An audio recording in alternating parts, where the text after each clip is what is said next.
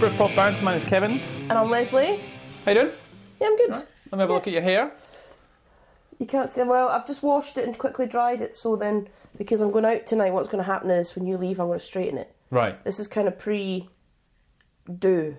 Right, so I'm not supposed to judge this. No. This is no. literally just come out of the shower. Right, okay. And a quick blow dry. It's quite brown. It's quite, yeah, no, that's my, that's you- always brown. Right. Far out. Maybe it's just because we're sitting next to the window. It looks quite... It's a bit lighter for summer. Thank you. Well, there you go, having a go at me. Well, it's always brown, it's just a different version of Yeah, brown. well, I noticed these things. I'm not a big fan, I'm going to go back to dark next time. Okay. I think the dark brings out my eyes better. Episode 43, Pulp, Different Class. Looking forward Can't wait to talk about this album. Yeah, and Pulp just in general. So we're on Twitter and Facebook at Britpop Banter, britpopbanter@gmail.com. Any questions, ratings, guilty pleasures, ask us anything, send it through. All views expressed on this podcast are 100% our own, and while we poke fun at some bands and artists, we appreciate their talent and sacrifice to create these albums. Last week, Les, the Blue Tones, right? Return to the Last Chance Saloon. Oh my God. Like, I'm telling you now, downloads-wise, our quickest downloaded episode, and if you think of the last 5 episodes of the big albums that we've talked about, Yep. I'm not kidding, Blue Tones, Head and Shoulders. And that includes Blur Parklife. Jeez. And OK Computer. And OK Computer. But this is the thing. It happened last time with Expecting to Fly. The Blue Tones just come out and just blow everyone out of the water. Everybody loves them. Everybody loves the Blue Tones. Do you want to tell everybody what you bought yesterday? Oh, yeah. So That's insane.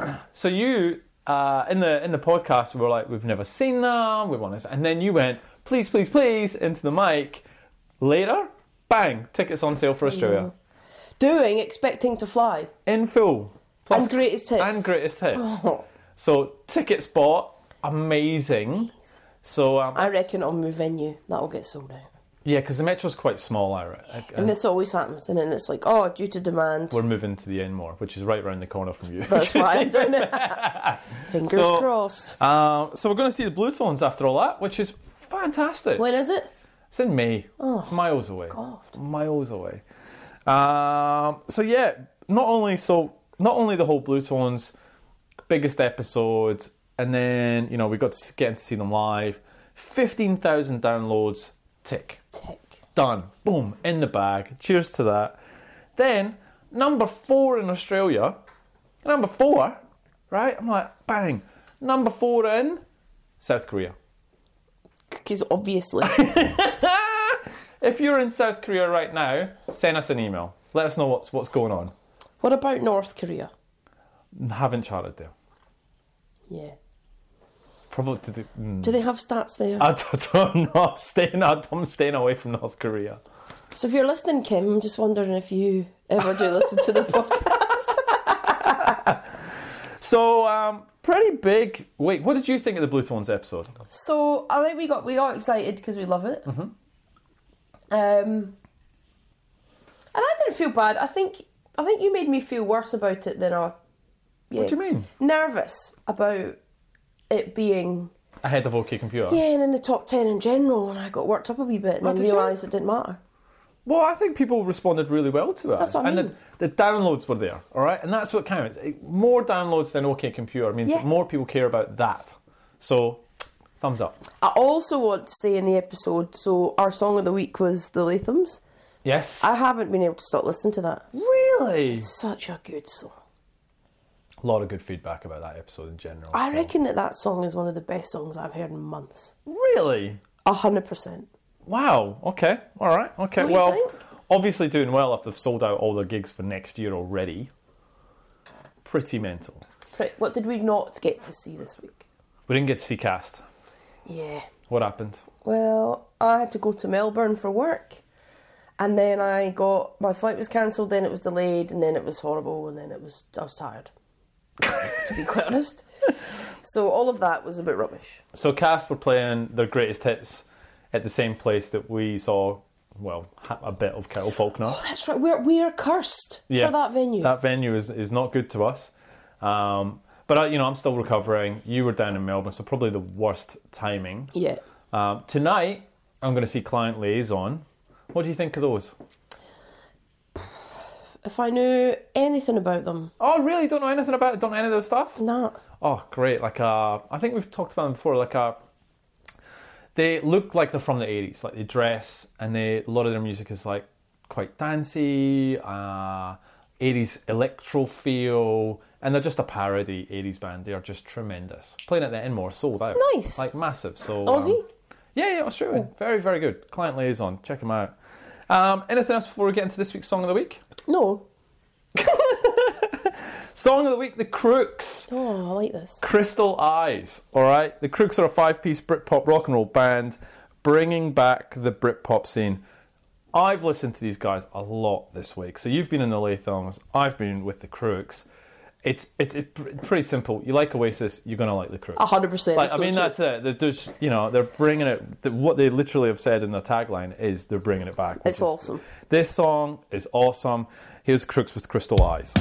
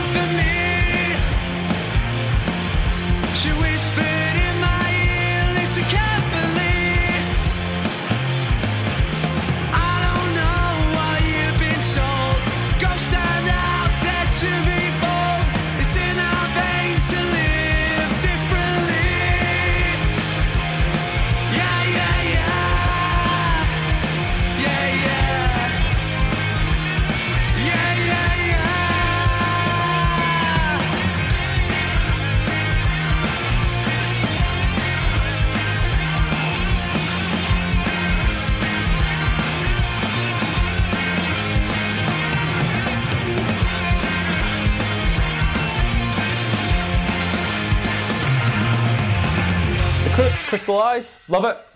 It is always. It is kind of old school, rocky Britpop, isn't it? It fits. You couldn't tell if it was, if we were talking about it and reviewing that, you couldn't tell what year it was in because it's a lot of fun. It's a great song. Yeah, really, really good. All right, Les Says. Les Says. I need a jingle for that. It'd be really cool. Les Says. What would it go like? We've got 8 episodes to go, don't worry about But it. it needs a song, because I sing Song of the Week. We'll do it in season 2. But what does it go like? Lessons. I need to think about that. So this week's homework, I think I described as David and Goliath. Oh, you did too. Yeah, of course. And so because we've got Elbow, which I'm looking forward to talk about. Yeah. And hearing, anyway, and Swim Deep with the album Emerald Classics. So we'll start with Elbow. Let's just go straight in. Straight into Goliath. Elbow. So they are from the UK. They were formed in Manchester back in '97. Yeah, I know. Wow. Yeah. So Guy Garvey on lead vocals, who I have discussed. Yeah, you I sort of struggle with. you hinted that last week. Yep, you've got Craig, Mark and Pete as well. They've actually been playing together since 1990. What? And they adopted the name Elbow in 97. Wow. This is their 8th studio album. Wow. Yeah. Okay, jeez. So, Giant of All Sizes is the album that we were looking at. I'll go into some reviews. So first reviews, our pal Alexis Petridis. He gives it 4 out of 5. Whoa! The result is what you might call a dislocated elbow. Boom boom. I dislocated my elbow once. Yeah, we've talked about this. Noticeably light on songs, it might cause festival crowds to hug each other and raise plastic pint pots aloft. Big on taking their signature motifs and upending them. But musically, Giants of All Sizes is richer and stranger than anything they've released since their commercial breakthrough. Even when it finally settles back into more comfortable lyrical terrain, My Troubles, hymning of cosy domesticity, On Doronda Streets to Parenthood, and the music strays beyond their usual comfort zone, ragged and underpinned by glitchy electronic beats, it suits them. Music, OMH, 4.5 out of 5. Wow. The UK is a troubled, disaffected, oppressive place to be right now. Ouch. And it can't wait for Christmas. And it weighs heavy on Giants of All Sizes, the 8th album of Elbow. Yep. Speaking about the album, frontman Guy Garvey has been very open about how the last 2 years of political and social upheaval caused by the looming spectre of Brexit and its unknowable consequences has resulted in an Elbow album slightly different to its predecessors in terms of tone and mood. It was also shaped by Garvey's response to death, the Grenfell tragedy and fatherhood. It's not a surprise, therefore, it's arguably the heaviest album yet. Brexit is addressed on Dexter and Sinister, an expansive 3 songs in one track in possession of driving muscular groove. They've always confronted sadness with beauty, and it's a tactic that continues to serve them well. There might be more anger, darkness and politics on this album, but Giants of All Sizes show they are still fundamentally one of the best bands around at offering consolation and comfort when the surrounding turbulence threatens to get too much. Kevin, your thoughts, please. Absolutely loved this album. Absolutely loved it. You're about to fall off your chair. This album I've had on repeat for a while now. And remember how I said I was really excited because I was listening to this album before you gave it to me as homework. So when you gave it, I was like, yes. Because I love it. It's a great sounding album. It is very different to previous Elbow albums. That's what I like about it. I love some of the huge hooks that they have in it. His voice is awesome. I know you say it grates, but it's fantastic. So what do I love about it? The intro. I love Seven Veils. It's gorgeous. Empires, The Delayed. White Noise, White Heat is the best song on the album. It is. It sounds great. The first 5 songs in general are just top notch. My Trouble is good. Weightless, which is the last song. It's not a hurrah, but it's a very, very good song. The only single one, which is a weird one, is Doldrums, which has the female vocal. And it's weird. It's an okay song, but it's actually the song that got stuck in my head the most, which is weird. 8 out of 10. Easy 8 out of 10. Oh no. I've actually an easy 8 out of 10. Brilliant album. Loved it. Okay, so It's a powerful album. It's very dark. There are some standout tracks. I did preface in the last episode that I have always struggled with Elbow, and I don't know why. Don't know why. Because they would be typically a band that I think I would love. Yeah. I just can't. See, I do like them. I just found this a struggle to listen to. So, Wow. Dexter and Sinister I really like. Seven Veils. Yep. White Noise, White Heat's the best song on the album. Yep. My Trouble and Weightless. I hated Doldrums. Oh, okay, hated cool. it. Cool. I hated On the Road. Okay. Can't stand it. Okay. And the Delayed, just a dirge. So, like, reading the reviews, I get it. You know, like the Grenfell tragedy is obviously like a really troubling tragedy that happened. The UK is in turmoil. It is one of those political albums, and that's all the stuff that I normally would fall into.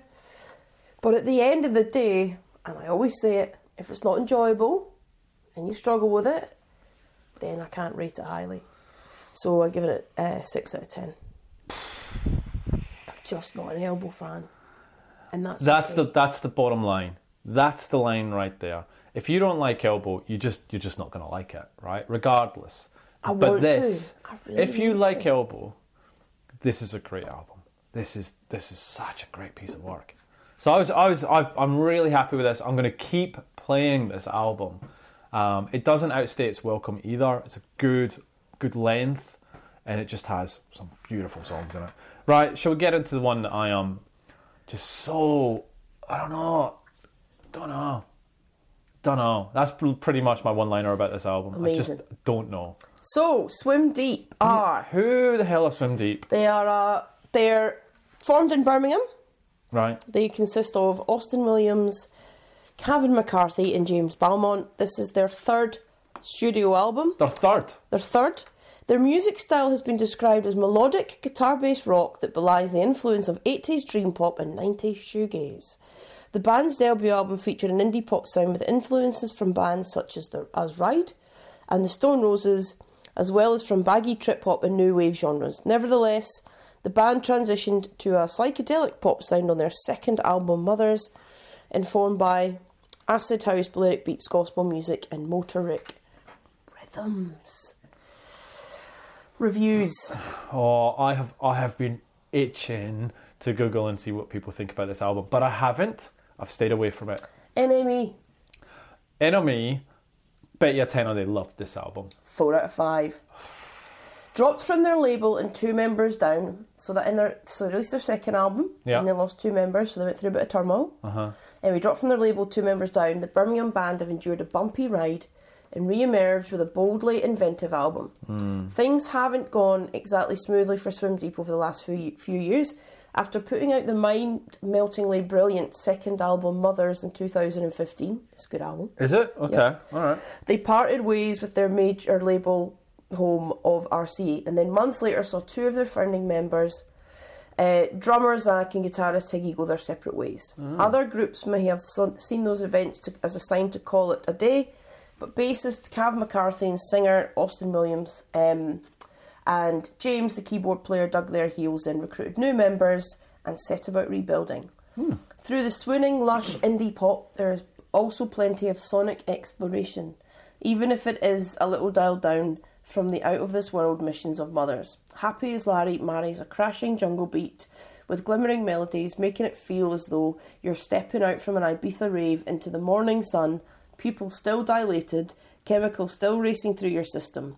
That's really the pervading feeling of Emerald Classics, a wide-eyed serotonin rush of an album that will make you internally grateful for Swim Deep's perseverance. Indie is not a genre. 5 out of 5. With Emerald Classics, Swim Deep have experimented in a way that's... 5 out of 5? Yep.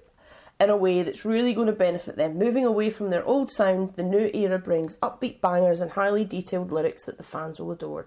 Filled from start to finish with positivity, the band have produced an album that's going to be otherworldly live. 5 out of 5. Yeah. So, Kev. Yep. How do you feel about this album? Swim Deep, Emerald Classics. Did David beat Goliath? No.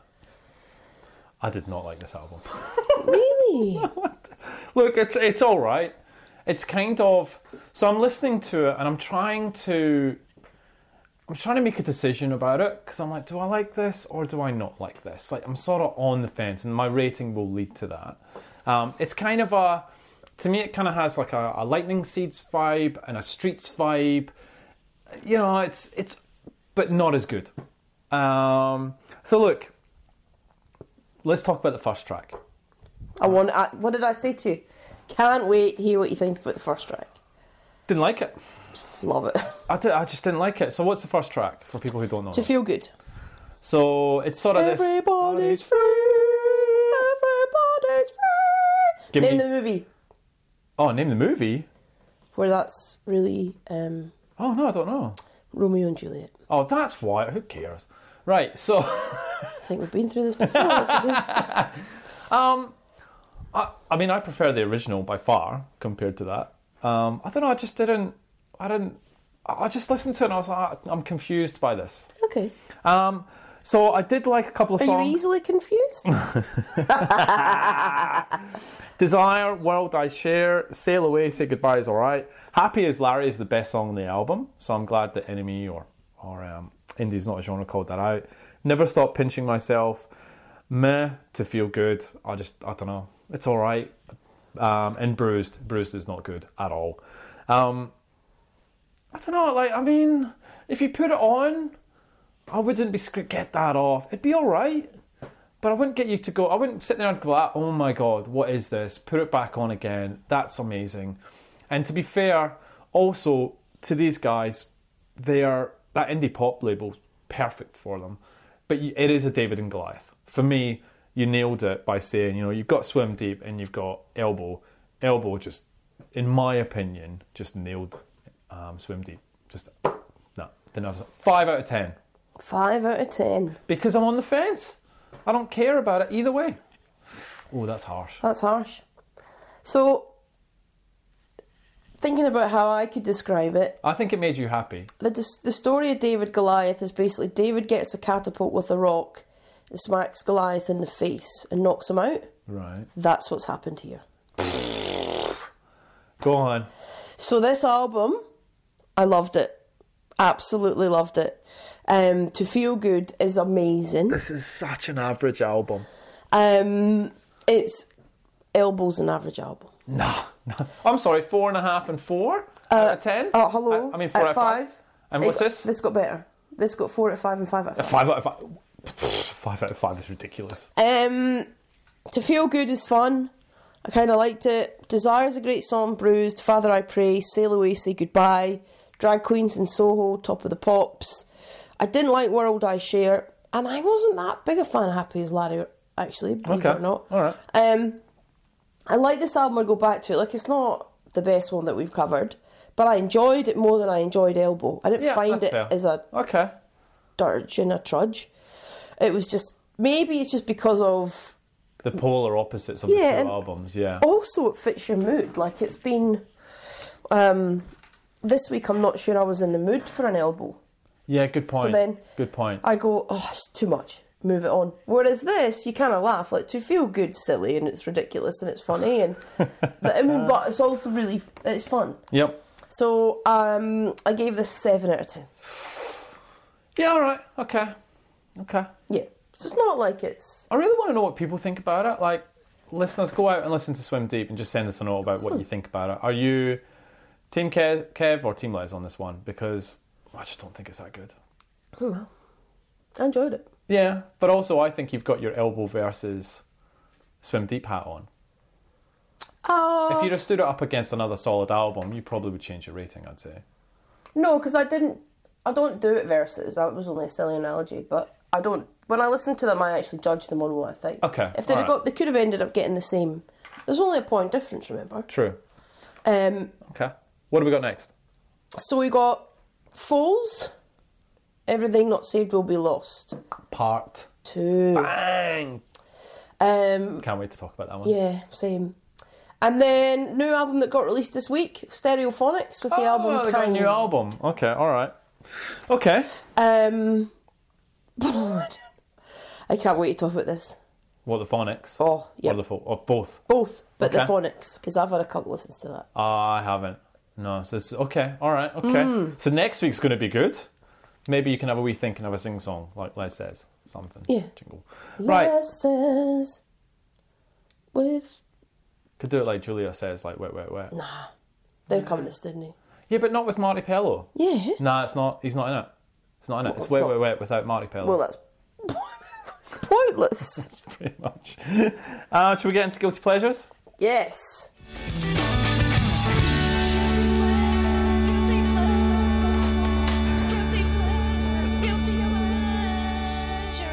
From Chesh, the Shaman with Boss Drum.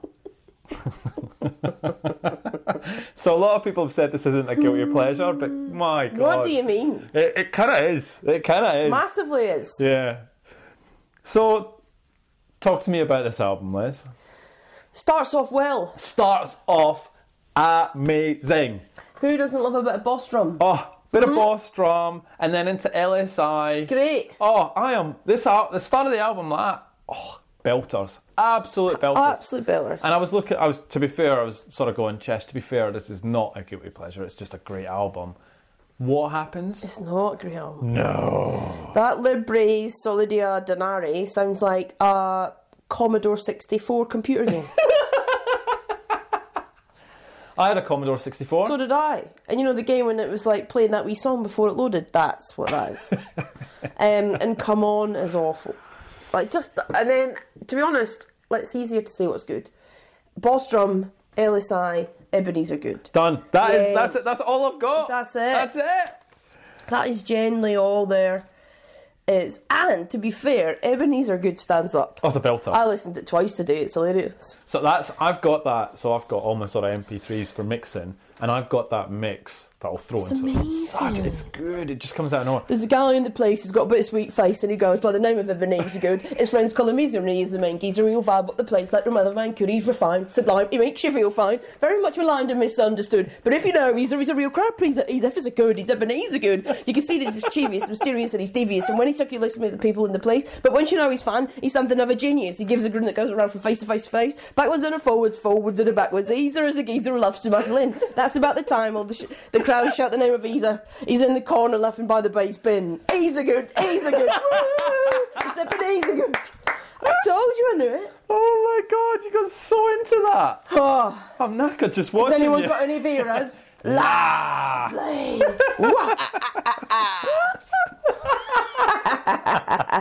Well done.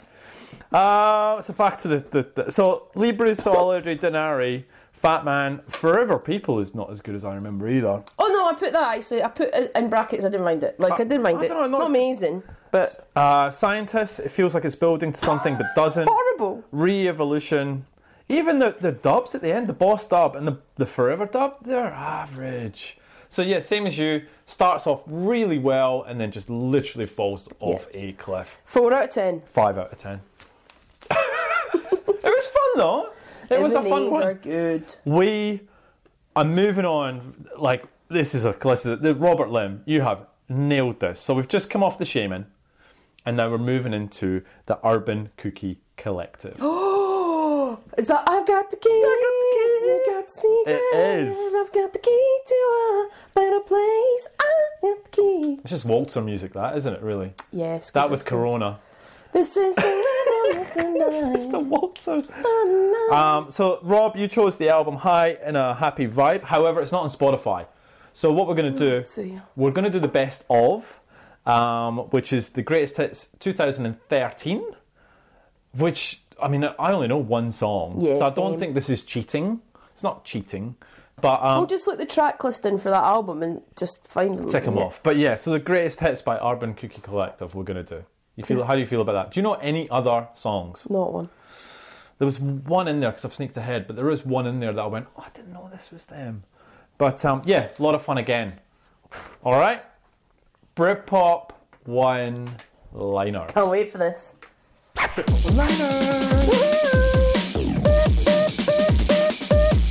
It's a bit of Jungle. That'll be funny. Why can't you wait for it? Because Stone Roses. I'll read it. No. You're screwed. Because what was that little comment that you put with the stupid face emoji that I was going to get? I was like, just give me something bad. Let's just see what they say. They're all mainly negative. Okay. They're all trying to be nice to make you happy. That's what it is. I'm reading. ADL wearing my one-liner today, which was Did you see the picture of it? amazing. It said adored instead of Adidas. Very cool, right? I want one. Okay. Chris, one of the top 5 debuts of all time. And I don't even care. I liked Second Coming. Amazing. Ian, Stone Roses, best rhythm section, best guitarist, great songs, great frontman, but questionable vocals. Yep. Colin, changed the face of British music, inspired all that followed, yet to be bettered. You got a winner. That's exactly right. Michael. Never been bettered. Stone Roses? My life. Oasis not better than Stone Roses? Not if we're talking about debut albums. No, I think he's talking about general. Oh yeah, they have. My life, your life wouldn't be the same if it wasn't for them, which is true. You've also got to remember there's always a beginning, and they did for me. I will always still say from episode 1. Without them, Go on. we wouldn't have the rest of this carry on. The rest of this carry on. Telling you. Okay. Sarah, first album is the Essential Student Union Jukebox album. It was constantly played during my uni days between 95 and 99. That's cute. Showing your age there, Sarah. Oh, don't be mean. I'm just... What are you talking about? Well, it is. Sorry, Sarah. She Go. finished uni when I finished school, so... So? Just saying. Ray, the best. Wouldn't you have rather been at uni with the Stone Roses on the jukebox? Well, I had Oasis. Oh, no, I didn't. No, you didn't. Oh, no, who did I have? Celine Dion, I think. You had the Dirty Dancing She was always in the charts. Teddy, one of my favourite bands and one of my favourite debut albums of all time. Al from Inlet Parade, the best band since the Beatles, and massive influence of generations of music makers. Oh. How do you feel about that? Fine. Fine. It's always going Stone to be Roses hard. better than the Rolling Stones? It's going to be hard. Yeah, it's going to be hard because it's like if they'd have just been able to release a couple of other albums, if they hadn't had that court, They would have gone more downhill. Nah, you don't know what you're talking about. You're literally the only person that thinks. Keep going. A poor man's Boo Radley's. Only joking. One of the best of bands, and always a pleasure when they come on the radio. David, I hear hope in the first record, and without Spike Island there would have been no Britpop, and how boring the UK would have been in the 90s. Aisha, bind the drums to shoot us down. Boom! Adam, what the world was waiting for. Yeah. Andy, for those who only have the classic debut and underrated follow-up, there's a goldmine of early singles to discover, and I tell you what, it ain't fool's gold either. Nice, Andy. Ian, like a can of lilt, the music is totally tropical, but Brown's vocals can leave a bit of a sharp aftertaste. He's I miss lilt, I love Lil. That used to be my go-to as well. because it wasn't too fizzy. No, but it would just be going. It was a going little quickly. bit fizzy, Yeah. but not too fizzy. Yeah. I was always a fan of that. Can Ian keep the drink analogies keep going till the end of the That's season? amazing. Got to Chris, keep what it was the going. last Is that one? it? Is that the last one? That's it. Do you want Kev's? No, I'm sure we've had it before. What do you think mine's would be? Crap, don't like it. No, I just don't get it. Stone Roses, Kevin just doesn't get it. I just don't understand why you don't get I it. don't get it. Average band, crap singer. I just don't get it. Have you listened to the complete Stone Roses like I told you to? No. Well, then don't come here with your opinions. Until you've actually got something to say. I just told you. I don't want Because to. there's more to them than that album and The Second Coming. That's not... Listen to the complete Stone Roses. Listen to the track Sally Cinnamon. I don't care. Well, maybe that should be it. It's like you with Reef. You just don't care. No, but they're just shit, Ken. There's like, I can't... There's another E. We've got to put on this the next... Have you seen literally our podcast? E. I just want everybody to remember what Kev just... He compared the Stone Roses to No, I Reef. didn't. I compared my dislike of the Stone Roses to your dislike for Reef. Don't even. You did. Because you can't put them in the same You said class. Stone Roses is better than Rolling Stones. That album. Right. I thought Just listen to the complete Stone Roses. To be fair, a lot of love. Not one bad comment about the Roses. Not even I see what... I agree with Kev. Not one. Why is that then? I don't know, maybe... Listen to the Complete Stone Roses seriously. There's a lot of good songs. The reason I said Sad is All Across the Sand is a great song, so listen to that. Okay. Sally Cinnamon. When I get that... Look... Okay. You are my world.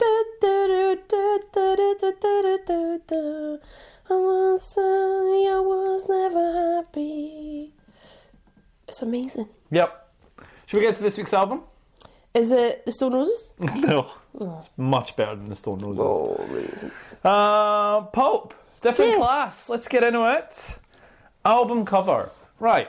I got a bit of a confession to make about this. I had no idea that there was Pulp cutouts in that wedding picture. No idea. I guess I'd never looked at it closely. I don't think I have. So if you look at... So all right. The story, right? So Dom the groom said this, right? When we got married, we were putting the wedding together ourselves. We pulled a lot of favours from people we knew. My little brother Ben went to art college in Edinburgh, and he made friends with a guy who subsequently became a photographer and had done a lot of work with Britpop bands. I think he worked with Blur and Elastica and, of course, Pulp. So we asked him a couple of months before whether he would be prepared to do some photos for us. And he couldn't actually do it because he said he was busy working on some Pulp stuff.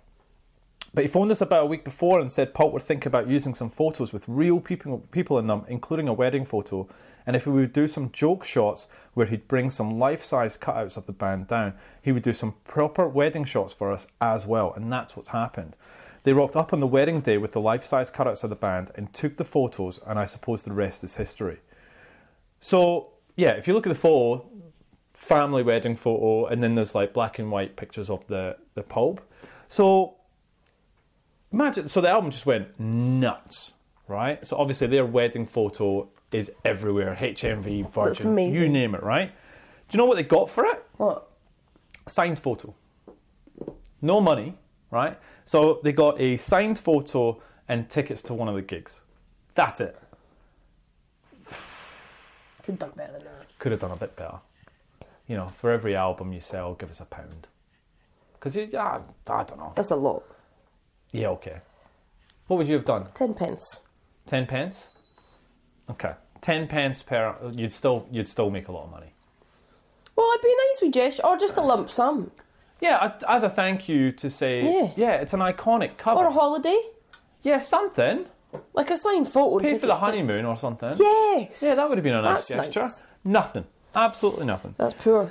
Alright, so the title, Different Class. Cocker had a friend who used the phrase different class to describe allusions to the British social class system, which was a theme of the songs on the album. A message on the back of the record also references this idea. We don't want no trouble, we just want the right to be different, that's all. I don't think we ever used the term different class. We would use class, though. All the times, probably talking about football. Did you see that goal last night? That was class. That was class. Yeah. Absolute class.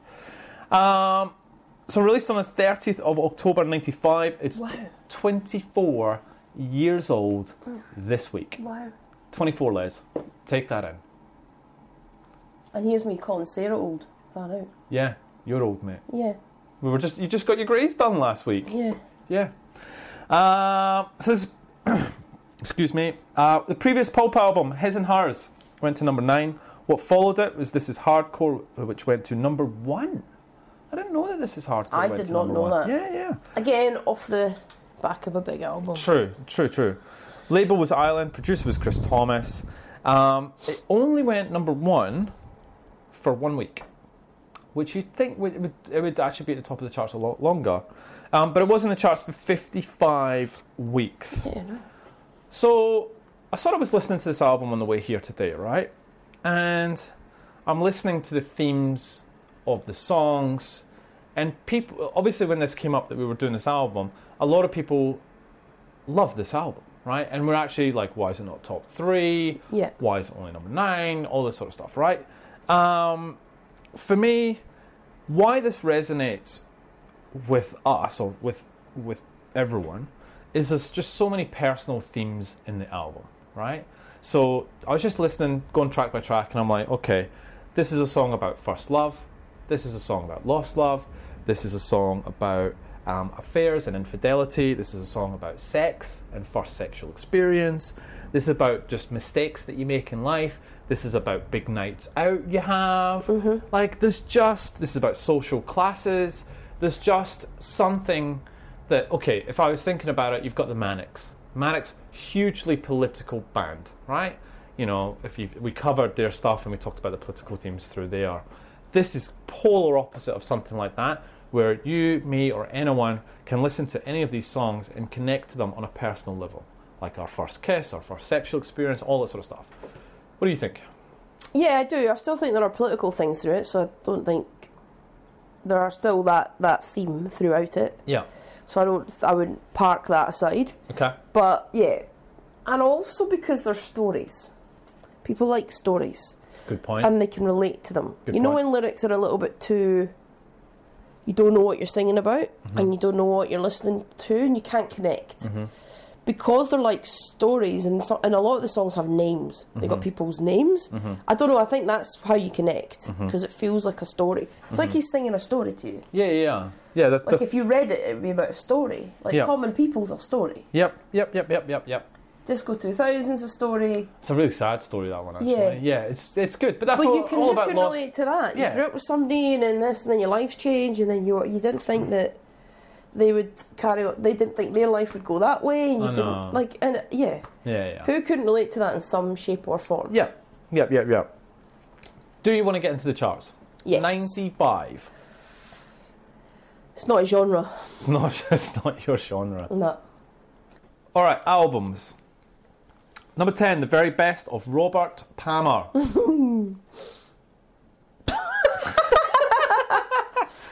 Isn't that like, Is that like one Simply song? Irresistible? Yeah, that's what I mean. It's one song. Number 9, Stanley Road by Paul Weller.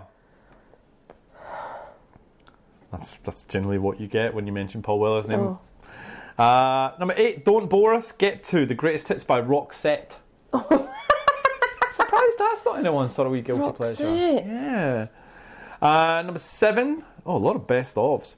Design of a Decade by Janet Jackson. Not a fan of Janet.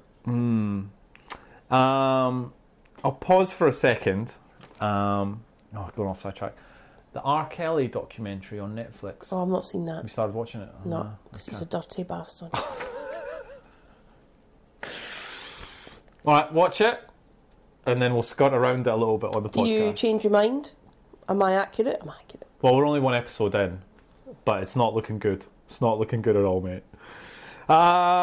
Gross. Number 6. Eternal, Power of a Woman. I love Eternal. Number 5, Vault, the greatest hits by Def Leppard. Oh, Def Leppard.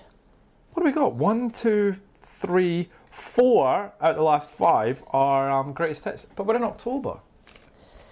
Getting ready for Christmas. October, early. though. Early. Simply Red with Life. Jesus. Welcome to the Neighbourhood by Meatloaf. No, not for us. 2, What's the Story? Oh. And number 1, Different Class. It's a pretty... Imagine those 3 albums in the charts at once and you only had £10 pocket money. You'd be screwed. Take your wee Paul while. Weller, What's the Story, and Paul. Yeah. Anyway. Right, singles. Def Leppard, When Love and Hate Collide. I hate that. Number 9, Fairground by Simply Red. Hate that. Number 8, You'll See by Madonna. You'll see. Yeah, it's quite sad. It's alright. I'd Die For You by Meatloaf. And That's the Truth. No? I'd die for you and that's the truth. Boo, boo, boo. Do anything you ask me to. That's actually what he sounds like. That was really good. Missing by Everything But the Girl. What a song. What a song. Does age. Like, it doesn't get old. So it doesn't age. Yeah, God. jeez. Because I listened to it the other day. It was on like a shuffle playlist thing, and I was like, oh, that's a great song. So it is a great, great song. Thunder by East 17. East 17. Heaven for Everyone by Queen. This could be heaven for everyone. Number 3, Gangsta's Paradise by Coolio. What a song. Number 2, Wonderwall by Oasis. Oh, Number 1, I Believe, Up on the Roof by Robson and Jerome. Jesus. Up on that road. I think they held that all the way through to Christmas, I think. That's horrible. Right. Shall we get into... You don't seem very happy after that. Well, I'm sick of Robson and Jerome. Okay. Don't like them? It's the worst. Shall we... So for people who don't know, who are they? Clowns from the telly. Like, they seem like nice enough blokes, and they were on that programme They are nice. Soldier. Soldier. They were actors. And then they just sung these songs for mums. Yeah, who loved them. And they made a killing off it. And they just sung covers of crap songs. Like old songs. And dressed up like fools. I hate it. Right, shall we talk about Pulp? Let's talk about Pulp. First time talking about them. According to Wikipedia, they are an English rock band. Well, they're not. Yeah, I've got a quick... Just thoughts, really. Rock band? Nah. I don't know what you... Not rock. Probably not Britpop because of their full career, but let's just say indie. Okay. I just don't think rock. When I think rock, I think like Def Leppard. Yeah, I'm the same as you. So when I saw it there, I was like, no, sorry, no. It's just a generic word for band with a guitar. There is a website called Acrylic Afternoons that I got a lot of the Pulp content from. So if you like Pulp, go to that website. Formed in Sheffield in 1978. What? 78. We weren't even born. Nah. So, guess how many members of Pulp there's been over the years? Oh, I bet there's been a few. 10? 25. Jeez. That's a lot. I think that's the biggest. 25. From 1979 to 2013. However, in the 90s, it was pretty steady with Cocker, obviously, Russell Sr., Mark Webber, Candida Doyle, Steve Mackay, and Nick Banks. Originally formed in school when Jarvis was 15. They were going to be called Pulp after the movie Pulp with Michael Caine. You ever seen that? No. Okay. What's your thoughts on Michael Caine? Michael Caine, good actor. Good actor? Yeah, solid actor. Okay, good. Was that movie that I watched? I didn't watch it that long ago. Harry something. And he's like an old granddad and he lives in this housing estate in the UK. Okay. It's pretty gritty, and then but the ending's just like a crescendo, and you're like, whoa. Good. Yeah. What's it called? Harry something. Anyway, great movie. IMDb it, and I'll keep going. All right. So they felt the Pulp was too short, and they went with the name Arabicus, based on the coffee Arabicus. I've said that wrong. Arabicus. They quickly changed it to Arabicus Pulp, and then finally back to Pulp. What do you think of the name Arabicus? Arabicus. I quite like it. You like the way it sounds? I do. I quite like saying it. Arabicus. Is that? Because it's got everything. It's got every sort of, noise that you would make, like Arabicus, and then that's why people listen. Phonetically lovely. Yeah. Okay. Well done. Okay. Cool. Yeah. All right. So by 1980, Pulp had been mentioned in a booklet which was part of the Bouquet of Steel compilation of South Yorkshire bands, and soon after they played their first concert at the Rotherham Arts Centre in July of that year. A month later at the Sheffield Lead Mill, Russell Sr. first encountered one of the original Pulp lineups, and he reviewed them for his fanzine, The Bath Banker. That's crazy because he actually joined the band, right? So he went to... So you know how they had a ton of members? He went to review them and actually ended up joining the band. That's mental. That's mental. So that must be the stuff of the dreams, right? You go like a band, review a band, and then all of a sudden, like, you get pulled into line. That would be amazing. In 1981, they did a Radio 1 John Peel session. So they were 18 when they did that. Harry Brown. What did they give it? 2009. 7.2. Is this due? An elderly ex-serviceman and widower looks to avenge his best friend's murder by doling out his own form of justice. Oh, Michael, but he's banging on a bit older. Okay, all right, okay, cool. He's 86. Michael Caine is 86? Yep. Wow. This whole podcast has been about age. Right. It is. Where am I? Lineup changes after the Radio 1 session, and a while later in 82, they released their debut, It. It's not good. I've listened to it. It's not good. It didn't do very well either. Didn't chart, and it led to a breakup with their label, Red Rhino Records, after poor sales and the band not changing to the requested style of the band Wham. So the record label wanted...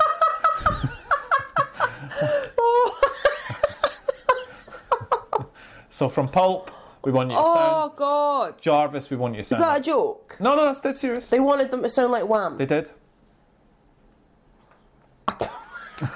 Can you imagine Jarvis Cocker singing Wake Me Up Before You Go? Wake me up before you go, because I'm not planning on going solo. It would sound really different. Horrible. I want to see that. Oh my God. Jarvis Cocker singing Wham.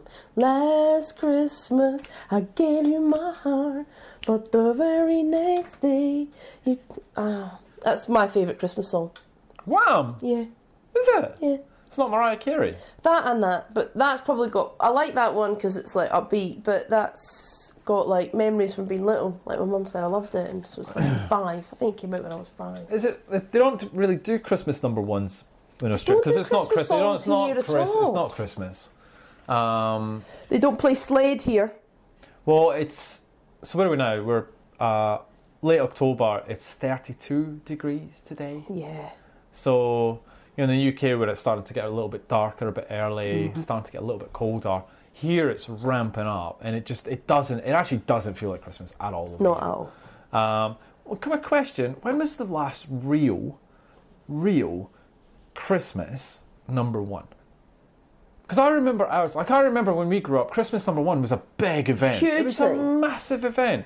Is it still that? I think they still have them, but it's usually somebody from bloody Bieber? Britain's Got Talent or some crap that wins it. Ah. You know, old mate used to work on a cruise ship, and now they've released a song, and it's gone. Oh God, they've done a cover of the Bee Gees. Great.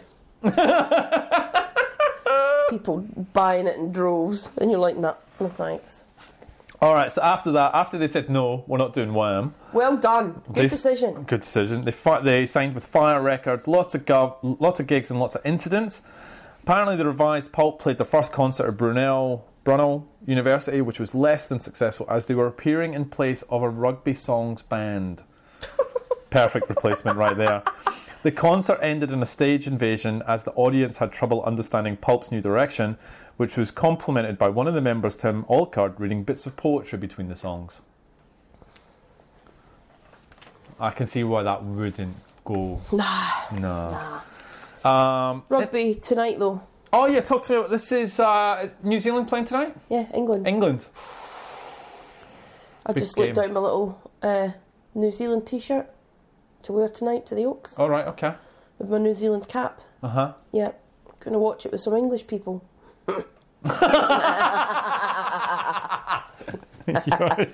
I will be friendless around about 9 p.m. But you'll be surrounded by hopefully some Kiwis. Yeah. Fish and chips. I'm just going to say that all day. Don't say that. But what else can I say? No, that's it. Fish and chips. Fish and chips. In 1985, Jarvis fell out a window. Did you hear about this? I did. So, trying to impress a girl doing a Spider-Man impression. Yes. He was in hospitals for a month and had to do gigs in a wheelchair. She might have been a little bit impressed when I was balanced on the window ledge. She was much less impressed when I landed on the pavement and shattered my leg and pelvis. The police got involved. This girl had a bit of history of beating up men, and it was assumed that she'd thrown me out of the window for a laugh. But that was all my own work. I spent 6 weeks in hospital and was told I might never walk again. It was definitely a low point. That's sad. He did walk again. He did, yeah, to be fair, and he did gigs in a wheelchair. So Talking of Spider-Man and superhero movies, did you see in the news this week? Or did you see an article that came out? I was going to forward it to you. So Martin Scorsese and Francis Ford Coppola. I have been seeing this. Possibly 2 of the best movie directors to have ever lived. Yep. What did they say about superhero movies? Said they were crap, really. Yeah. To be fair, Yeah. they've got a point. Yeah. Because they made... I'll caveat this. Superhero movies, comic book movies, they are great popcorn movies. You know, you're not expecting... And they're great. I love them. You know, I love comic book movies. But they're not to the same caliber of the movies they are creating. Although, to be fair, they've made some crap movies as well. So, let's not throw too many stones. Your thoughts? Completely agree. Okay, cool. Not you, but them. Yeah, I just saw that and I was like, yeah, good, glad, saw that, yeah. But there was a response back from, I can't remember, someone, and they went, yeah, you're right, we don't care. Why would we care? Like, I mean, that's, people don't get that, you're never going to see them at the Oscars, are you? They're just good. Well, let's hope not. You're going to see good, feel-good movies, like, just, you know. Mind-numbing. Right, Anyway. right, okay. Shall we get on? In '86 they released Freaks, which didn't do well again, and the band were left with no record label again, plus more people left the band. So Jarvis did his own thing for a while, and he went to London to study film.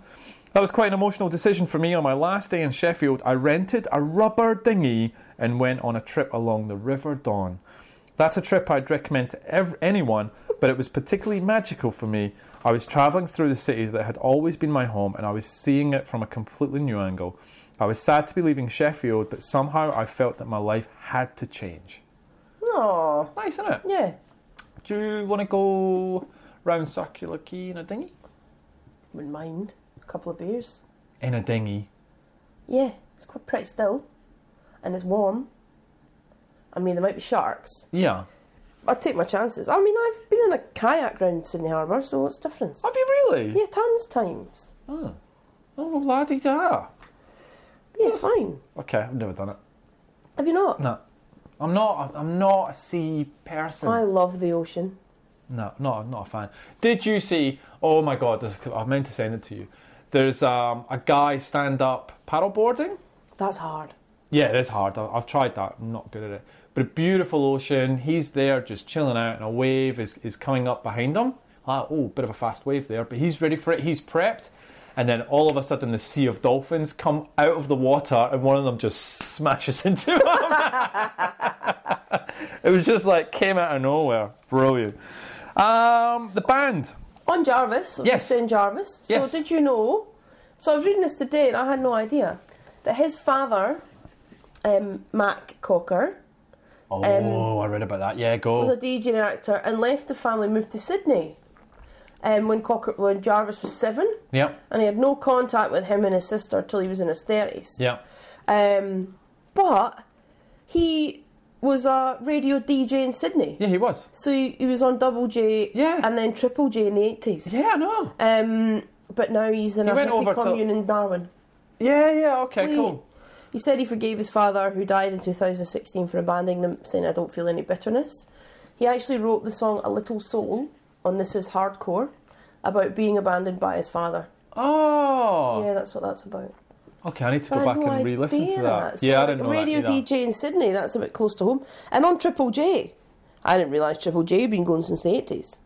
Yeah. That's really hard, leaving Yeah. your kid at that age. And not just going round the corner, Like, yeah, leaving. you can't get any further. Literally. You Yeah. can. Okay, what else you got on Jarvis? I'm going to keep going. That was just it. A side note. Okay, cool.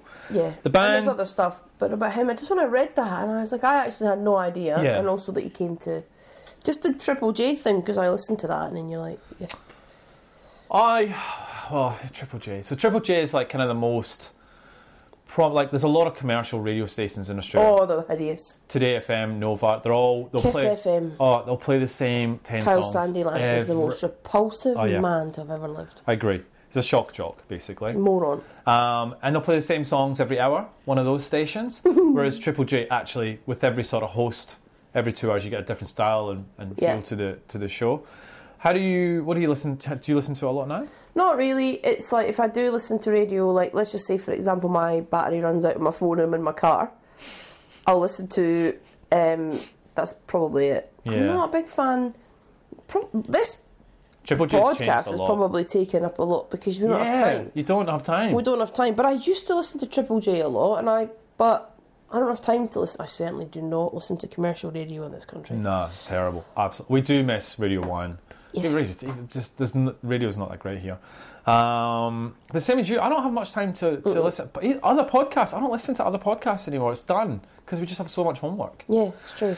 All right, the band did reform. So after Jarvis did his own thing, they reformed in their final sort of form that would stay together most of the 90s.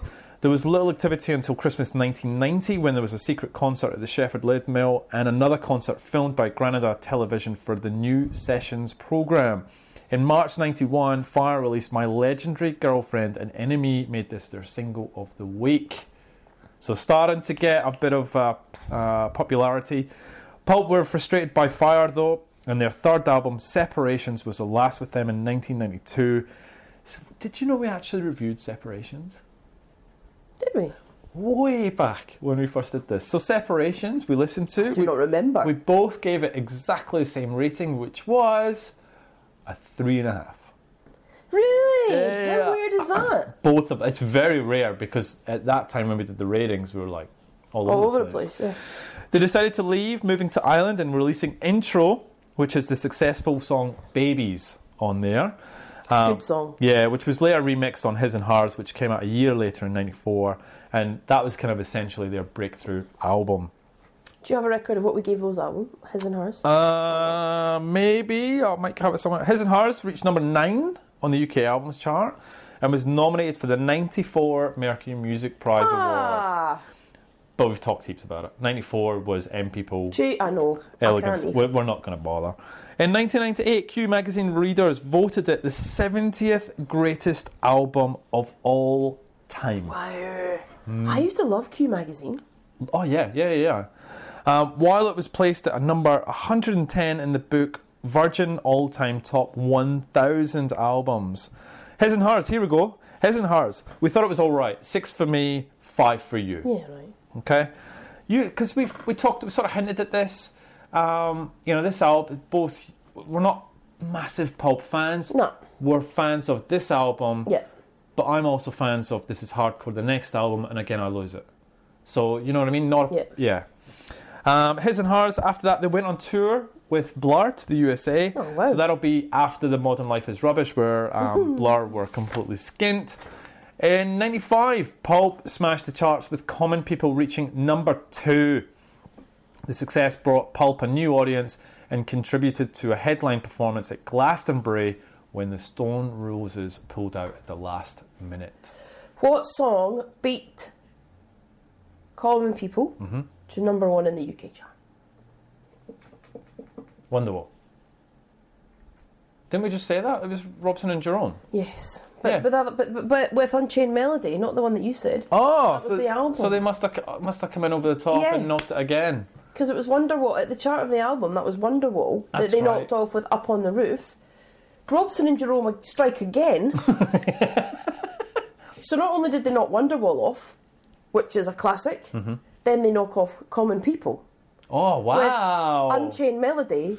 And there'll be bluebirds over the white cliffs of Dover. I mean, that is shoot yourself in the face stuff right there. And so this is. I kind of compare it to the Robson and Jerome. Do you remember Jive Bunny? I love Jive Bunny. Jive Bunny was sort of this master mix. That was fun though. But it was fun. But it was samples of those old songs, and Robson and Jerome just pulled it, yanked it, and sang them. It's just so bad because it's a real blight. Come on, everybody! Come on! Yeah, I loved it. Let's do the twist. Far out. But it's a real, I don't know. It's a real travesty where you think that Common People and Wonderwall, both of them, knocked off. Number 1 by them. Yeah, good point. So this is kind of where the trouble begins, and Pulp get absolutely massive. So 95. They do the double-sided single Misshapes and Sorted for Ease and Whiz. Do you remember the cover? How did they get away with that? Yeah. Do you want to... So... Because Ebenezer Good got in trouble, but that's all right. I think that's so blatant. I'm pretty sure they got banned from like Top of the Pops and all that sort of stuff, right? So why is this a big issue? Because they basically hinted in the CD single around the instructions for making the sleeve hide illicit drugs. Allegedly, right? Which Jarvis completely denies. The Daily Mirror ran front page news called "Ban This Sick Stunt." So crisis meetings were held at Top of the Pop Studios. Pulp's position on drugs was reported with a rather confusing follow-up story in the Mirror the next day. In the same story, the Mirror revealed that 73% of its readership thought that the single featuring the offending cover should be banned. However, the single reached number 2 in the charts. Of course it did. Of course it did. Later, Russell from the band was approached and offered drugs, refused them. Then he realised that a photographer was on the other side of the road waiting to take a picture of him. That's dodgy. That's so... I hate that. That's cheeky. Anyway, Pulp, end of 95, won the Mercury Prize Award. In 95. Do you want to know what else was in 95? Oh, was it Blue Lines? Nope. What was it? It was The Beltane Fire, is the name of the album, by Caroline Maltide, Peter Maxwell Davies and the BBC Philharmonic. Everything Must Go by the Manics. Help, The Artists for War Child. Oh, I remember that album. Yeah, we talked about that. It's Great When You're Straight, Yeah, by the Black Grape. Modern Day Jazz Stories, Courtney Pine. Norma Watterson, Return of the Mac. Second Toughest in the Infants by Underworld. One album. And What's the Story by Oasis. What would you have picked? Oh, what's the story? Second Toughest. Early 96. Better than them? Not. Yeah. Early 96. Do you really mean that? Do you actually think that you think that you think that Underworld are better than those this album, different class, and do you genuinely believe that? Stood the test of time, better albums. I still listen to Second Toughest. You think it's a better album? Like, genuinely. And I'm not trying to catch you out here, because I'm just trying Okay, here's my answer to that. I listen to Second Toughest more than this album and more than What's the Story. Maybe Everything Must Go I listen to a lot, so maybe on par with that. But Second Toughest, Pearl's Girl, Born Slippy, just the... So you genuinely think that? Yeah, okay. What's wrong with that? No, nothing. I just actually didn't know if you... I don't know, it's good. No, it's a great album. It's just interesting to see where you fall in terms I would have liked to have seen Underworld win that year. Alright, Colin, this album was getting, awards, top of the charts. It would have been nice to see Underworld get it. And I think for what that award's supposed to be, like, it's not a main... Like, I know that sometimes it is, but... Yeah. Yeah. No, I just thought it was interesting. Early 96, the Brit Awards.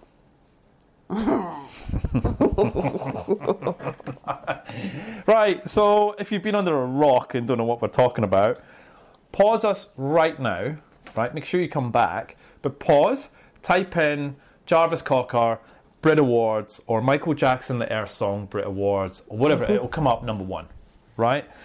Do you want to talk to me about what happened?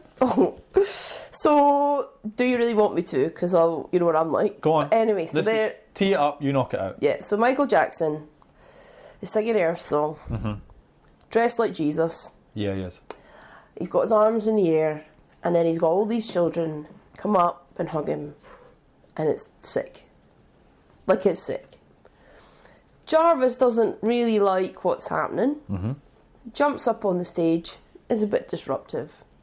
Good. Yeah, okay. Yeah. Kind of gets dragged off. It's all a bit of a hullabaloo. Now, Noel Gallagher said that he thinks that Jarvis Cocker should have been awarded an MBE for that very act. Yeah, there was. Whereas Damon Albarn was on Jackson's side. No, really? Yeah, Didn't know that. He said that he thought it was massively inappropriate and he shouldn't have done it. Right. It's inappropriate because it's a state, like the person's on the stage. Jarvis talks about this, right? So I've done it, he talks about it and he said, look, he wasn't anti-Michael Jackson. He was just anti that whole thing. Yeah, That video, that performance. And he just didn't think it was appropriate and it just was a bit grim. Yeah. So he said it was funny because he talked about it in this interview that I read earlier this week, and it was, he genuinely is a Jackson fan. Like he said, when he knew that Jackson was going to be there. Which was quite a big deal. He was so excited. And he actually watched him rehearse. Like, obviously didn't see the full thing. Wow. Went to see him rehearse. Was just really excited. Michael Jackson's, at that time, before we knew everything, and he was a legend. And he's... So that's the thing. So people... I think what people got to understand is that he didn't go there with the intention of that. No. Because he actually was really excited about seeing Jackson. It was just when he starts raising his arms like Jesus, and then he's got these children wrapped around his legs. It just gets a little bit iffy. Yeah, I agree. More so now than ever. Yeah, I totally agree with you. So he sort of invaded the stage. He gets chased around by security a bit. And basically he's just showing his bum. He lifts his suit jacket, shows his bum, you know, kind of waves his hand as if he's basically farting, like he thinks this is all like... Anyway, but basically, it's just a lot of fun. In fact, if you insert like Carry On music, would be more appropriate. Remember the Carry On music? Benny Hill music, something like that.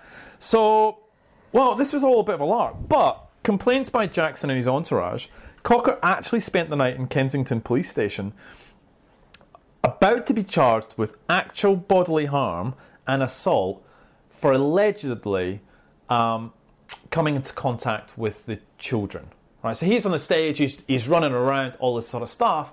Jackson wants him done with assault because apparently, allegedly, he made contact with some of those kids while he was running around. Pot and kettle, Michael.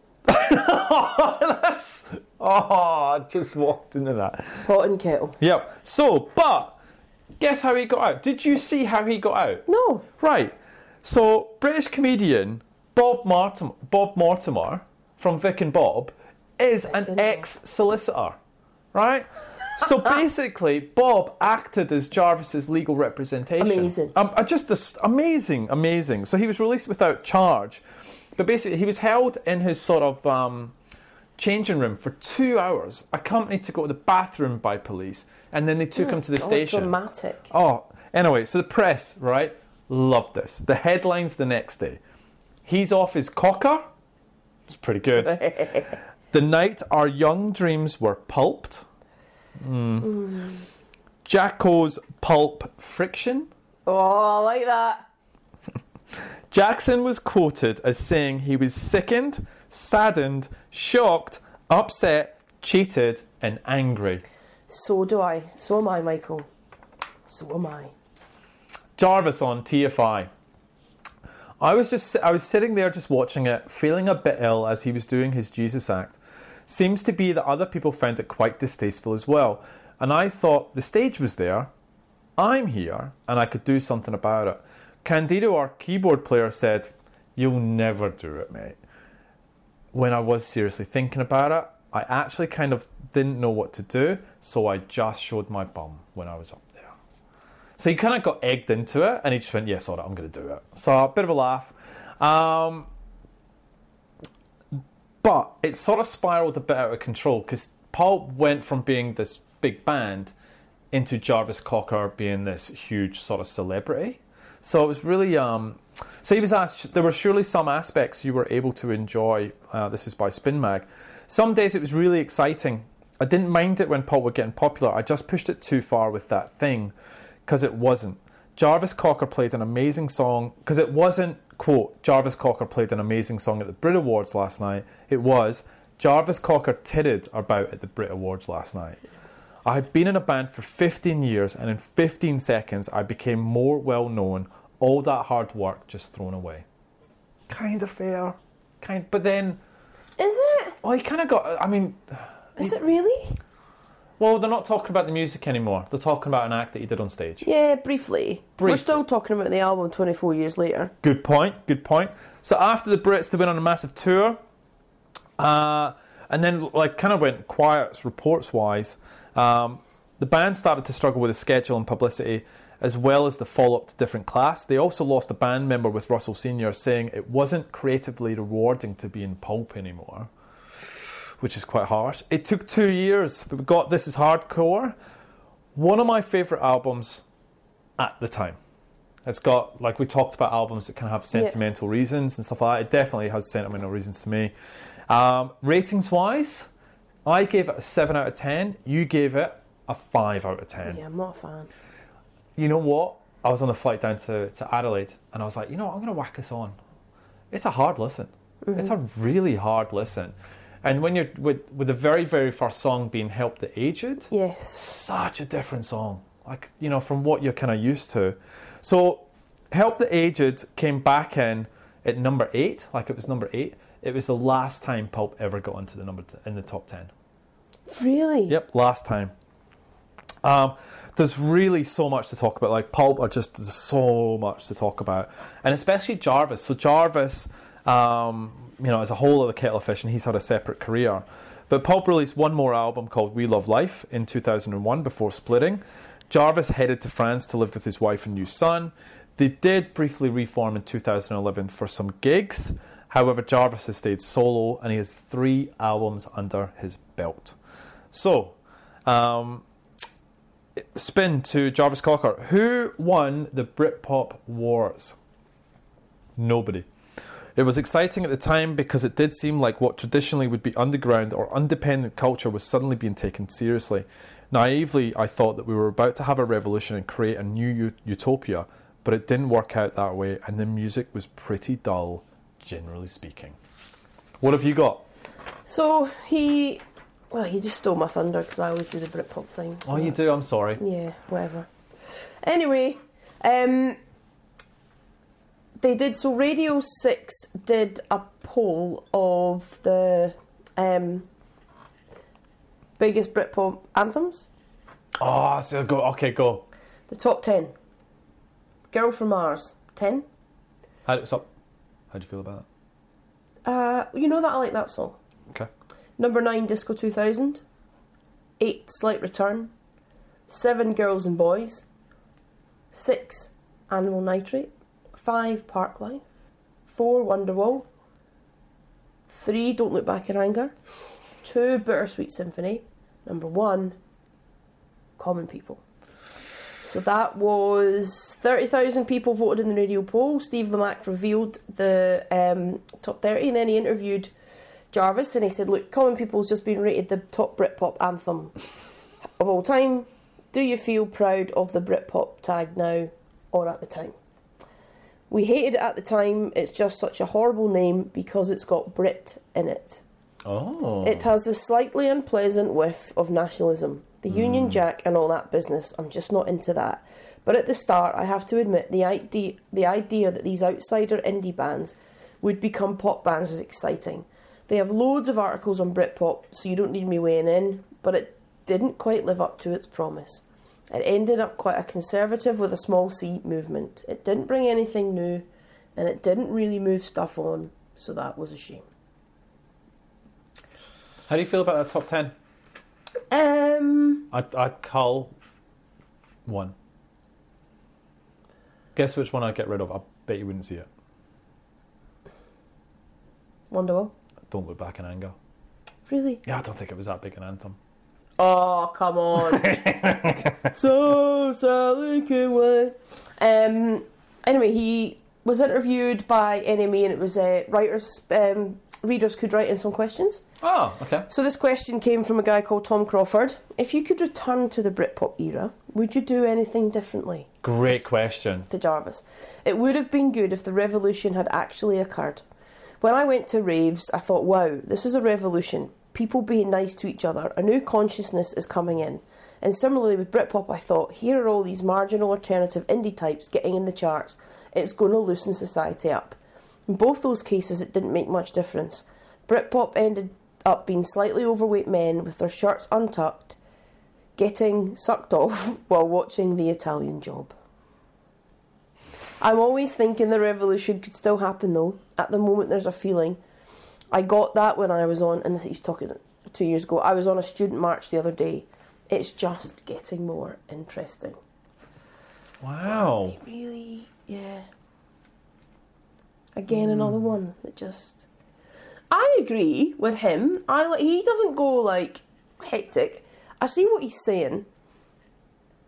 Raves, any sort of that kind of revolution, you hope, or he's hoping, would lead to bigger things. Mm-hmm. The reality, it didn't. Mm-hmm. So that whole Britpop thing, there was no Labour, this is going to be... Nothing. Yeah. Tony Blair ended up just being the same. We went to war with Iraq. Music ended up getting boy bands. Nothing changed. Yeah. And I can see how that would have been exciting because non-mainstream music was becoming mainstream. Mm-hmm. But then we just not only did that change, we went full throttle into people like Boyzone. Yeah. That's what I can't get my head around, especially later in the 90s when you do those charts. Yeah. The closer you get to 2000, Music you can suffers. forget bands like the Manics or releasing challenging albums. Yep. You've got Westlife and Boyzone and all sorts. It's sad. I agree. Totally agree.